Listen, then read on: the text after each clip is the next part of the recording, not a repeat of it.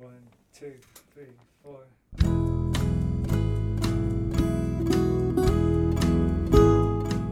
Hello, you're listening to the Skylight Books podcast series. We are a general interest independent bookstore located in the Los Feliz neighborhood of Los Angeles, California. This year, because of the coronavirus pandemic, we've had to close our store and cancel in-person events. But Skylight is your neighborhood bookstore, and we are finding ways to create community even while we're far apart. In the coming weeks, we'll be putting out lots of new audio content to help you discover new books, connect with authors, and check in with your favorite booksellers. To learn more about how you can help keep Skylight alive, please visit our website at skylightbooks.com or check out our social media accounts on Twitter and Instagram.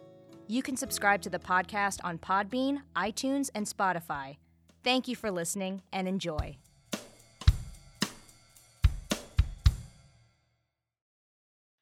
All right. Hello, my beautiful listeners, and welcome to Skylight. This is the Skylight Book Podcast, and I'm your host, Lance Morgan. Today, we're welcoming Richard Thompson Ford to read from their new book, Dress Codes, How the Laws of Fashion Made History. And they'll be in conversation with me today on the street. Before I introduce them, I want to remind you that Skylight Books currently is closed for browsing, but open for curbside pickup and online ordering on our website, www.skylightbooks.com. Please remember that we will hopefully be open next week for browsing again. And when we are, please remember to socially distance yourself and bring a mask. All right, today we have the wonderful author, Richard Thompson Ford, who's going to be reading from his new book and then have a short Q&A conversation with me about it. Richard Thompson Ford is a professor at Stanford Law School. He has written about law, social issues for the New York Times, the Washington, San Francisco Chronicle, and Slate, and has appeared on The Colbert Report and The Rachel Maddow Show. He's the author of the New York Times notable books, The Race Card and Rights Gone Wrong, How Law Corrupts the Struggle for Equality. He lives in San Francisco. Today, his book, Dress Codes, is a revelatory exploration of fashion through the ages that asks what our clothing reveals about ourselves and our society. All right, Richard, you ready to read from your book? Yes, absolutely. And thanks so much for having me on the podcast. No problem. It's a pleasure from us. So this is a section of the book that involves a dress code at a Hooters restaurant, and also involves the question of how people style their hair. The little section's entitled Blonde Ambition. On August 12th, 2013, Farron Johnson was fired from her job at a Hooters restaurant in Baltimore, Maryland, because her blonde hair violated the company's dress code. Anyone familiar with the Hooters brand can see the irony here. Hooters has created a global brand image around the Hooters girls, curvaceous waitresses who dress in tight, low-cut t-shirts and orange short shorts, serving up PG-rated titillation with every order of curly fries.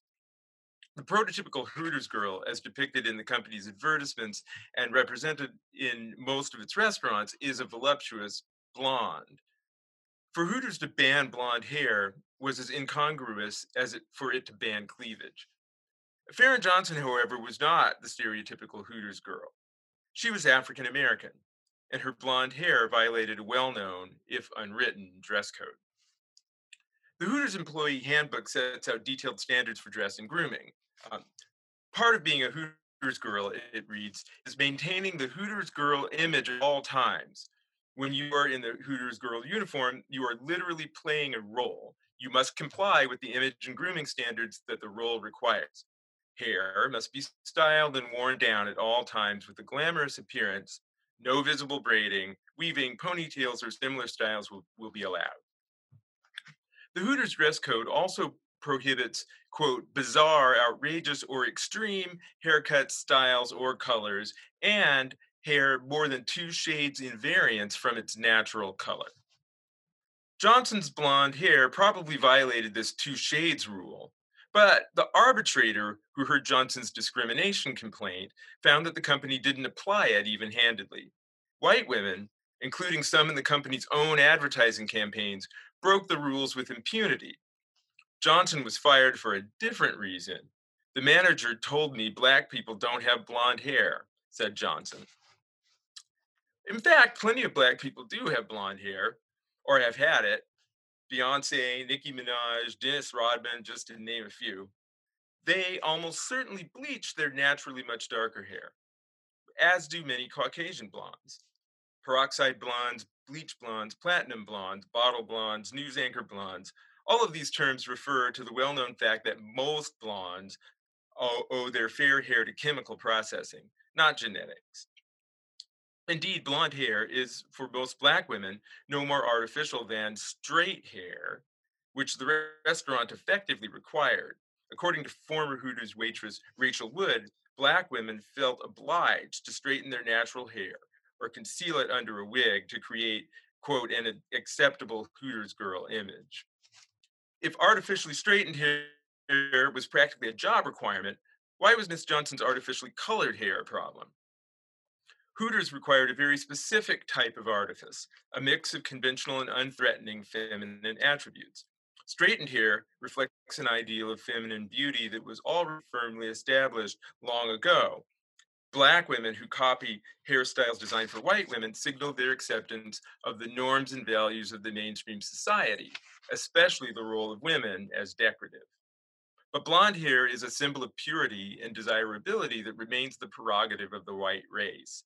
Women of color who go blonde highlight the artifice underlying most blonde hair and transgress status boundaries to lay claim to a racially exclusive symbol. What Farron Johnson's manager really meant when he said black people don't have blonde hair is that black people shouldn't have blonde hair. The blonde has held a distinctive place in the sexual imagination of Americans, whether the sex pot allure of Mae West, Lana Turner, and Marilyn Monroe, or the innocent girl next door charm of Sandra Dee and Doris Day. Alfred Hitchcock's famous Ice Queens are striking examples because the director was unusually self-aware and deliberate in his casting. Hitchcock deployed the symbolism of the classic blonde in all of its permutations. Eva Marais-Saint's elusive and cunning minx in North by Northwest, Grace Kelly's society girl on a pedestal in To Catch a Thief, Dial M for Murder in Rear Window, Janet Leigh's Good Girl Gone Bad in Psycho, and most iconic of all, Kim Novak's unattainable mirage of the feminine ideal in Vertigo. Novak's dual roles in the film, the impossibly refined blonde Madeline Elster and her worldly doppelganger, the brunette shop clerk Judy, provide a classic case study in the symbolism of blonde hair. When Jimmy Stewart's heartsick detective Scotty Ferguson begins his obsessive campaign to remake Judy into Madeline, a trip to the hair salon is the final crucial step in the transformation. As Scotty impatiently waits for Judy/Madeline to emerge, the hairstylist tells him reassuringly, "It's an easy color," a wry allusion to the feminine artifice that plays such a pivotal role in the film. As Hitchcock well understood, even as 20th century Americans worshiped the natural blonde, everyone knew that most blondes were made, not born.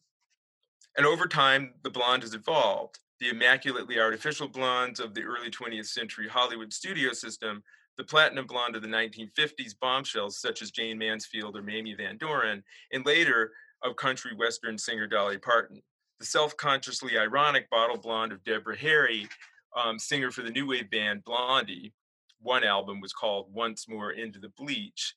And Madonna, whose conspicuously dark roots announced a knowing postmodern relationship to blonde iconography, made literal in the name of her 1990 concert tour, Blonde Ambition. Blonde hair had become a floating signifier, unmoored from any consistent, much less natural association with ethnic pedigree or biological predisposition. Blonde hair can only refer to other examples of blonde hair. Dolly Parton is an exaggerated iteration of Jane Mansfield's already exaggerated blonde hair. Debbie Harry's blonde hair with dark roots deliberately subverts the glamorous and innocent blonde hair of blondes of the past. Madonna's blonde hair evokes and comments on sexiness by association with Marilyn Monroe and Lana Turner. Throughout the 1980s and 1990s, unambiguously fake blondes proliferated and became less and less remarkable. Blonde hair was as commonplace as artificially straightened or curled hair. It's no surprise that women of color wanted in on the fun. And yet, as late as 2013, one could be told that Black women don't have blonde hair. It's hard not to see this as this prescription as a sort of racial sumptuary code, a 21st century Negro Act prohibiting Blacks from dressing above their condition. And there I'm referring to another part of the book. There was a set of dress codes that required Black people to dress in low status clothing. It's as if the social meaning of blonde hair would be confused and its status diluted if a woman of color dared to crown herself in blonde tresses, like a butcher's wife wearing a jeweled tiara. Today's laws do not prohibit such status transgressions. They do, however, prohibit race discrimination. Farron Johnson won a $250,000 civil rights judgment against Hooters. Okay, that's it. Thank you so much for sharing that. That was, I feel like, just so like mind-bogglingly like true, and like just so much of that was just, I feel like me and the listeners are going to, many listeners are going to be like, whoa, wow, that's crazy, all this information, oh my God. Well, thank you for that. So to start off our conversation, the way I like to start it off is to just get a little personal. Well, as we all know, it's crazy times right now. What media, whether it be books, TV, movies, whatever, is helping you get through this right now and just helping you like stay calm and centered right now? Oh, wow. Let's see. So with media, TV, I've been watching, the one with Fran Lebowitz, Pretend It's Not a City. And Yeah. so I've been checking that out. What else have we been watching? Song Exploder. Just started to see that, where people talk about the origins of some, really classic pop songs, and that's been a lot of fun. Cool. I just saw the one about Hamilton. Yeah, let's see. I checked out Tenet, that film, the Chris Nolan film. Which I thought was terrific. Yeah, so then recently for reading, I've had to read a lot of stuff for work, so they're a little bit less fun. But meanwhile, no, I read the one book that I really enjoyed recently was is it M.K. Jemisin? She wrote. Oh yeah, is it her trilogy? Yeah, the one about New York City. I finished the Broken Earth trilogy, which I thought was just so good. Trilogy. Just so good. But I just got into the New York one. The City We Became. That's it. Yeah, yes. The City We Became. Yeah. I'm a bad bookseller right now. No, that's. I mean, M.K. Jemisin. She's what a writer. What an amazing, just inspirational writer. So I'm glad she's, out of all of those, I'm glad she's there giving you just that moment of just peace right now. Yeah. That's great. So tell me about like a time when you were writing this book when you were just like shocked by information you came across and you just like had to just like step away for a second and I feel like you've had to have like a moment like that while researching, just to be like, wow, what? You came like you're finding the mummy, like unearthing a mummy in the desert kind of moment. Oh yes. I think there are a couple of them. One, and I just mentioned the Negro Acts. I was casting around for information about the way African Americans during the period of slavery related to clothing, and I knew I'd find some interesting stuff, but I wasn't aware of this law that actually said forbade Black people to dress what they called above their condition. It had a whole list of things that they weren't allowed to wear. It actually said that anyone who caught someone breaking this dress code was entitled to take the clothes from the person and use them for their own purposes, any other law against theft notwithstanding. So it basically licensed, essentially every white person to go and take the clothes off the back of a black person who they thought was dressing too well. That one blew me away, because I knew about the customs around this kind of thing, and the way people would try to punish, socially sanction what they considered to be uppity blacks, but I didn't know that there was an actual law on the books authorizing it. Wow, that is big. You said you had some other moments too. Any others you'd like to share? Well, yes. Well, so I started when I started the book. I was mainly looking at more contemporary, late 20th century, but I wound up in researching and having to go way back in history.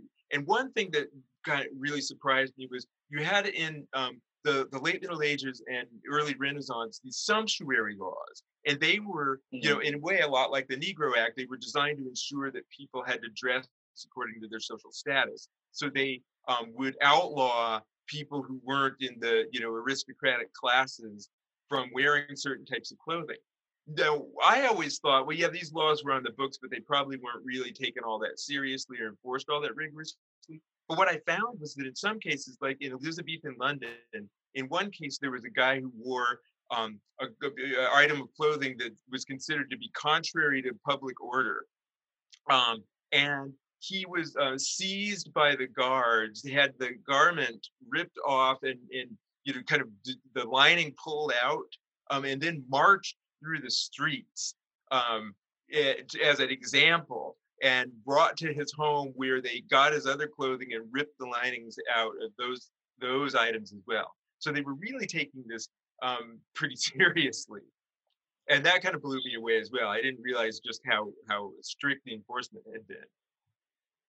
That seems like something like directly related to like today's like a lot of like dress code policies and like just like office like human resources policies on like what employees have to wear and look like in hairstyles today. That's it. The way that you described how they forcefully would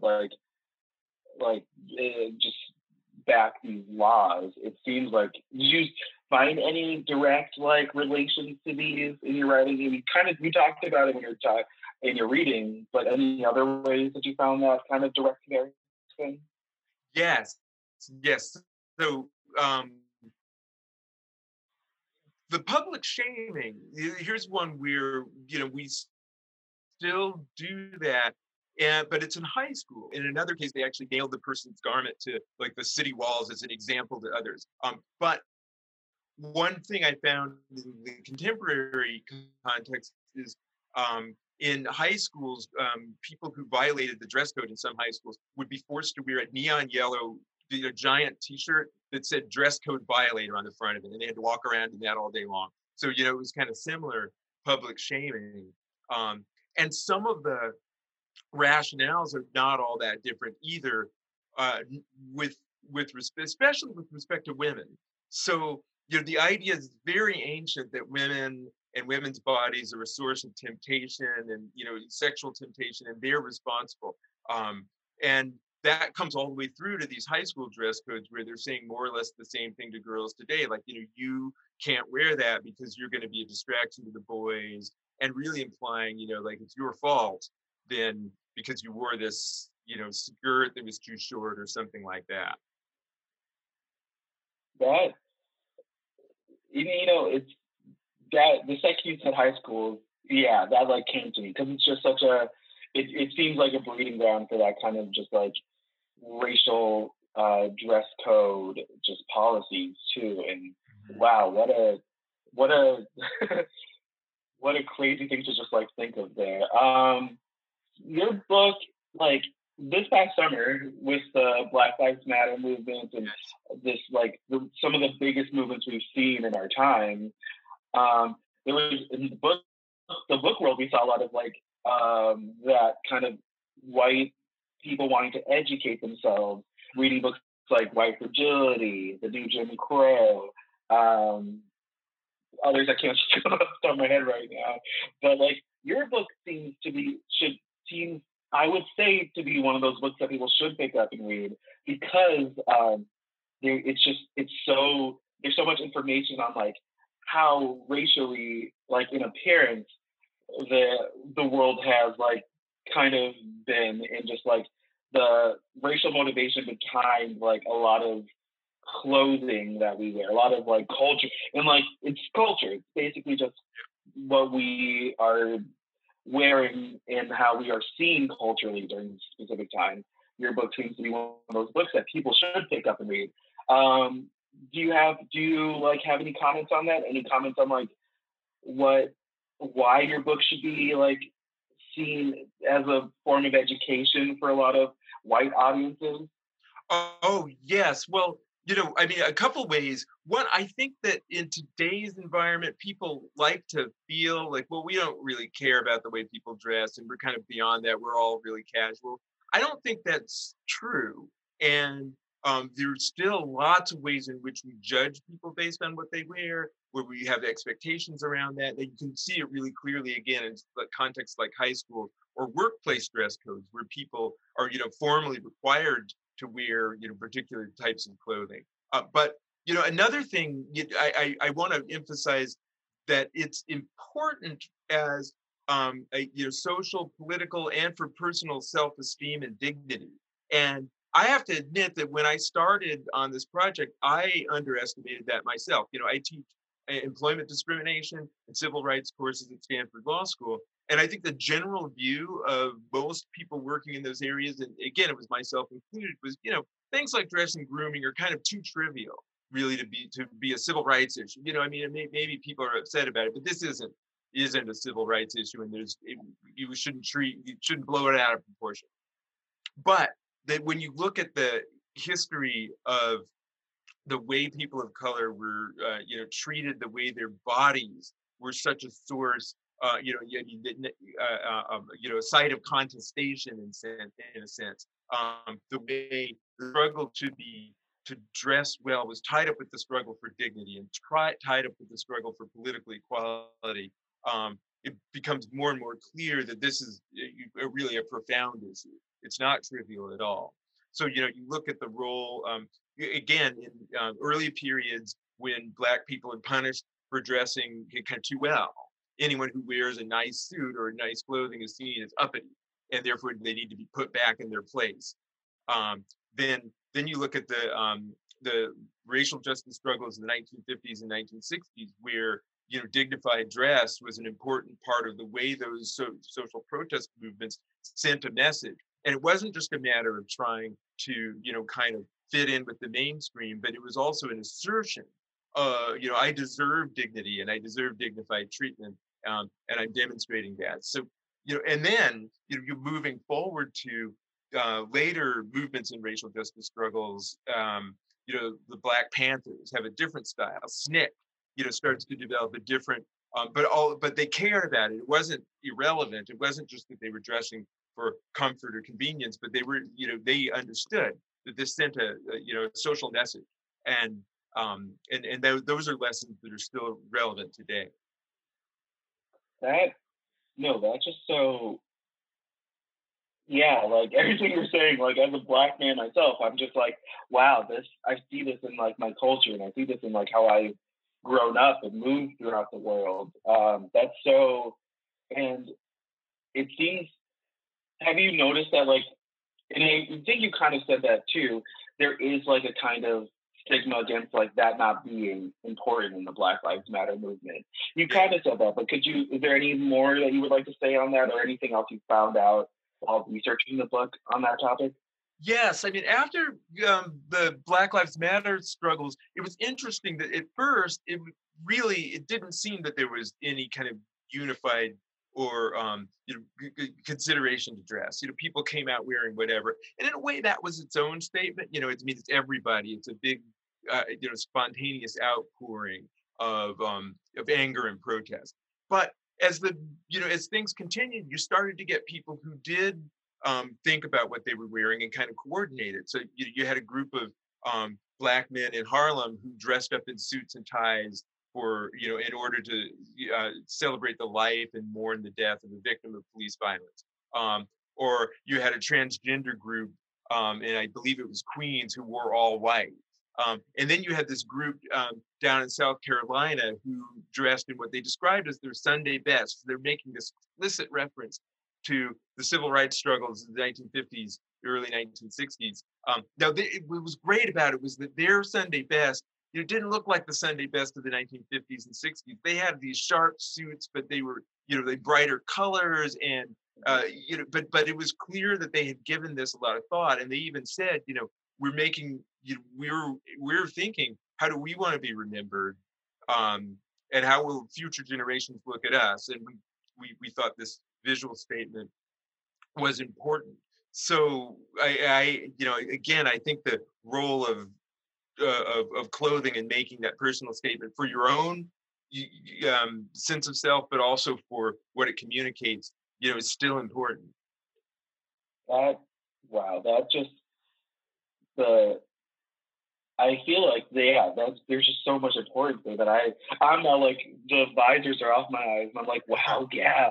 I'm just gonna I want to look it's so true, the iconography of these marches will be remembered for generations to come, and just it's going to be so important in how even how children are dressing now have a lot to do with these protests, and how they want this to represent them, how they want their political and personal beliefs to be represented through their clothing.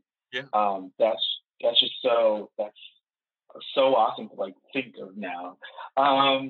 Is there anything that thinking on your research and everything that you've seen, is there any guesses you have for how the future of the dress codes in general and all these dress policies will go, and even the cultural movement will affect it?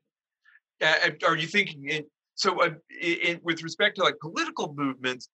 Yes, I think one thing that there's a practical reason for people to focus on dress, which is it shows organization. And one piece I found pretty interesting was that there was a sociologist who was describing this phenomenon, and she was saying, when you look at the civil rights struggles of the 50s and 60s, what people understood, because there was no social media back then, right? And then so to organize an event like this, you needed years of organization and months of planning. And so when you got something like the March on Washington, the power structure, the people in charge said, oh boy, if they can organize this, they've got an organization behind them, they've got discipline, they're going to be a force to be reckoned with. And one thing that can sometimes be missing from today's political struggles, where you can organize it on Facebook really quickly, is that sense that you really got an organization and discipline behind it. And clothing can be a way to demonstrate that, okay, it's not just everyone looked at Facebook and decided to come out, but, this is a group of people who were organized and committed, and they've got, a common agenda. And that, that's not to say, it's not to say that spontaneous protests aren't also powerful, but it's powerful in a different way. And I think that's going to continue to matter. In terms of just the way dress codes are going to go generally outside of political activism, it's really after we get out of this kind of COVID nightmare and can go back to work in person, it's what's going to change. One thing you're seeing now is that you've got this weird phenomenon of kind of high status loungewear that's starting to emerge. So people are getting on Zoom, and it's going to be kind of silly to get on Zoom and wear a suit, even if you wear a suit to the office. So people usually aren't doing that unless they're going to be on TV or something like that. But what I've started to hear more about is that what they are doing is you're getting, I need to wear, loungewear, but it's got to be polished, or it's got to be, done in such a way that it shows high status. So we're already getting people trying to, set up a little bit of a status hierarchy, even in the loungewear, in this kind of thing. Another version of that you get is have you heard of this website, Room Rater? Room Rater. No. So when you're on Zoom, maybe you can't see much of the person, but you see the whole room behind it.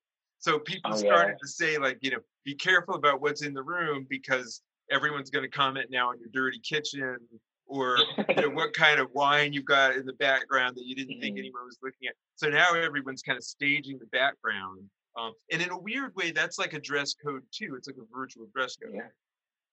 No, that's one. I think that we should get in on this. Let's start a fancy loungewear. Like line. Let's do it, Richard. Let's get on. Let's get in the forefront of this. No, that is true. I think a lot of my friends and like people just I'm meeting with, they're just like comfort's coming first, like before style, which I'm a fan of. I want to be comfortable with that on Zoom, and I hope I would be one of those few people who would just probably growing, but like who wants to like go into the office wearing like the most comfortable clothes now. But comfort, fancy comfort, like where yeah, that's the right way to say it. It seems like the future. Yeah, I sign off on that. I'm in. All right. No, that's really cool. And then in the staging, that seems like a very just like something I've not thought about. Like, what does your background say about you? Like, what is that? I need to get like my books back here now. Just make sure people know I read. My next question for you is like, so Richard, was there anything that like you found in your research and in the book that's like out of the box that like readers will read and be like, oh, this is so cool, this is so like weird, I never thought about this? Yeah, I think there are a few things. One thing that was surprising to me was if you looked at most people think of fashion as the domain of women. And so we think women's clothes are fashionable, men's clothes are not. And I think we imagine that that's always been the case. Actually, for a big part of the men's clothing was the most fashionable. It was really clear that men's fashion was on the cutting edge, and women were imitating male fashion. And that all changed at a pretty brief historical period in the late 1700s, in this moment that I described as the Great Masculine Renunciation. And then men's clothing got much less, ornate, less elaborate. Before then, men were wearing makeup, they were wearing jewels. This was all the sign of power and of elite status. And then everything shifted, and men started wearing like streamlined, toned down, sober clothing, and it was only women who were wearing the more elaborate things. But that's, late 1700s, relatively recently. That really surprised me. Was there like a big movement that was kind of involved with that? Was there just like this, was it kind of with like a societal religious kind of movement that kind of toned down the male, or just like any like toxic masculinity in a way that kind of did it? Well, in a way, it's funny, in a way you could see this as one element of toxic masculinity in a particular sense, but but there were, the main thing that happened was people started to reject the values of aristocratic societies. So, in that sense, not toxic, but a good development. It became egalitarian. And so a lot of the way that older societies expressed status were then seen as inconsistent with new values of kind of, democracy, human rights, things like this. But all of those values, now there were also religious values. So, sobriety, modesty, things like this were values that were becoming more important. But a lot of it had to do with the rejection of aristocracy, but only for men. So this new type of fashion, and I would argue, it's still fashion. It's just fashion in a different sense. It's expressing something different. Emerged, but only for men. And so, in one sense, an aspect of gender hierarchy got worse, even at a moment when we typically think of things getting more equal. In that respect, you could argue things got harder for women with respect to, asserting power and authority.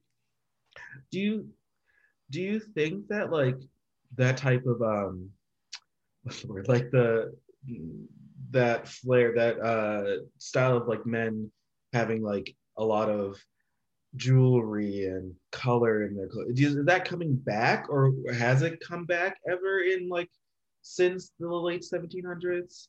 Yes, it has, and so you get these kind of moments in history where men, some men, kind of reclaim that. So, for instance, that term, the Great Masculine Renunciation, was coined by a English psychologist named John Carl Flugel.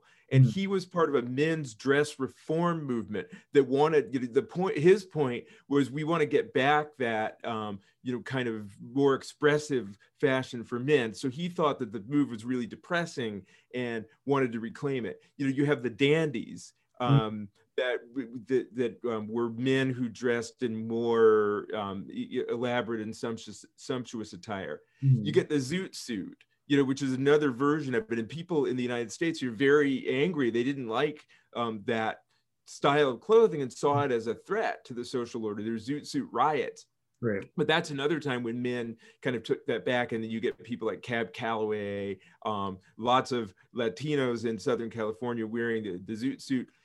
Then you got the Peacock Revolution in the 1960s. Once again, men coming back to that kind of more elaborate fashion. And I think you're seeing it again today. So yeah, this kind of thing comes in waves. And I think as particular types of gender roles are being challenged, one way that's expressed is through fashion. So, you mentioned toxic masculinity, and the extent to which people are now recognizing certain aspects of male gender roles are, toxic. They're a problem for society.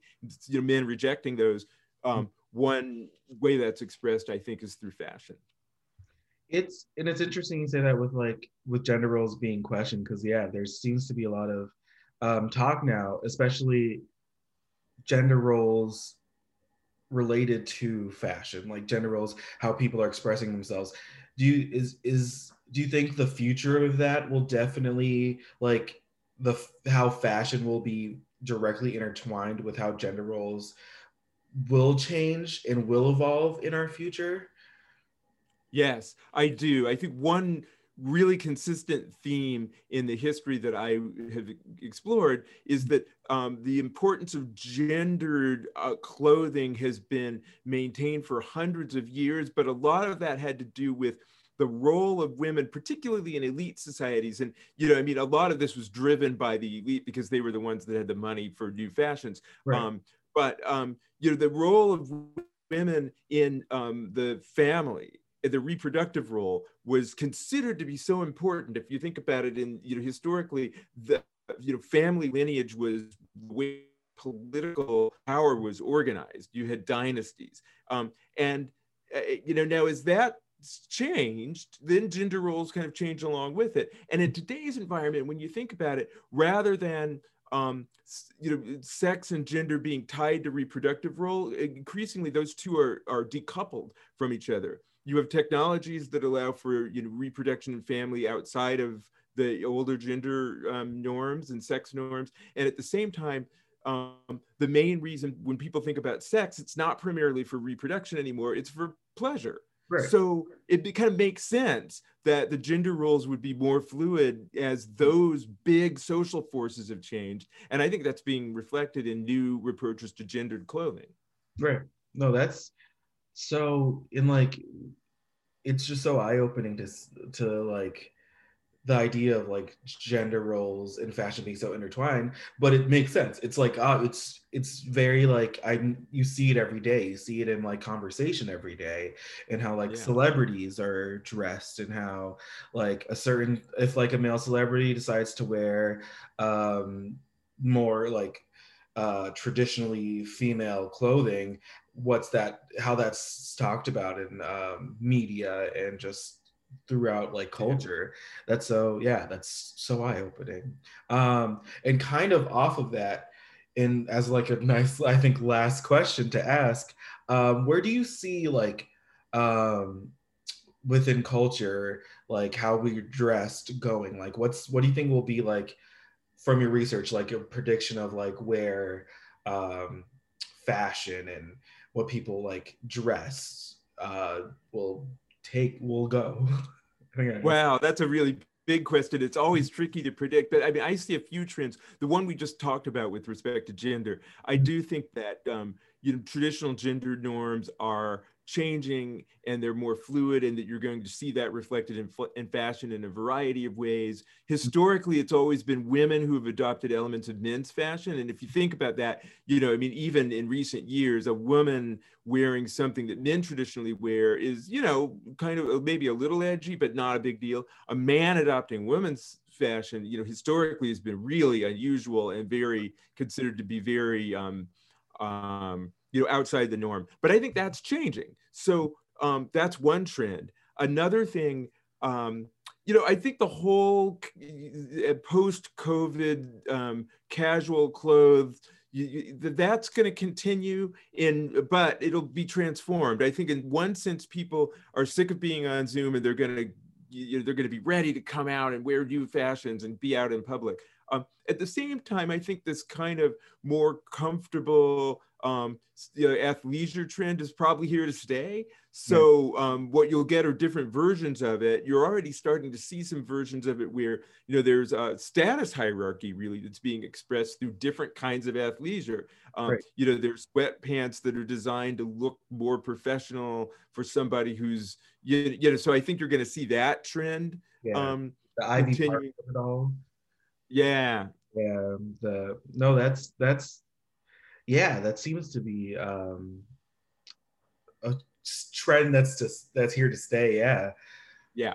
No, that. Oh, sorry, interrupted. Oh, yeah, it's definitely. And then, the last thing, fashion has always involved using, kind of recycling old garments with a particular significance, and bringing that significance into the present, but also transforming it. So there's always going to be some aspect of that. Right now, I think there's a lot of nostalgia for earlier periods in history when things seemed more settled, when Western societies in particular were more confident than they are right now. And even though I don't think we're going to get that confidence back easily, because we're facing a lot of social challenges, and for good reason, but I do think people have nostalgia for that sense of confidence. And so you get kind of revival movements with the old, the business suit, or, more traditional women's clothing. I think that's going to be out there, but with this new significance. In a way, it's being transformed as people wear it in the present moment. No, that's so cool to think about. And it's, that's amazing. Thank you so much, Richard, for this. And I think that's a great place to end this podcast episode. Do you have any last words to the listeners and readers? Well, I hope you buy the book, and I think it expresses a lot. There is a range of things in there. There's something for everybody. And I'd just like to say thank you for having me on the show. Okay. Really enjoyed our conversation. Yeah, no, this has been a fantastic conversation. And for everyone listening, Richard's book, Dress Code, is now on sale at skylightbooks.com, or you can come to the store and grab a copy, or just go to your local independent bookstore to grab a copy. Thank you so much for this, Richard. And for everyone who's listening, have a great and beautiful day. Thank you so much. Thank you for listening to the Skylight Books podcast series. Please don't forget to visit our website at skylightbooks.com, and make sure to follow us on Twitter and Instagram. Also, don't forget to subscribe to this podcast for more author talks and bookseller conversations. You can find us on Podbean, iTunes, and Spotify. Stay safe and healthy, and we hope to see you back in our store soon. I see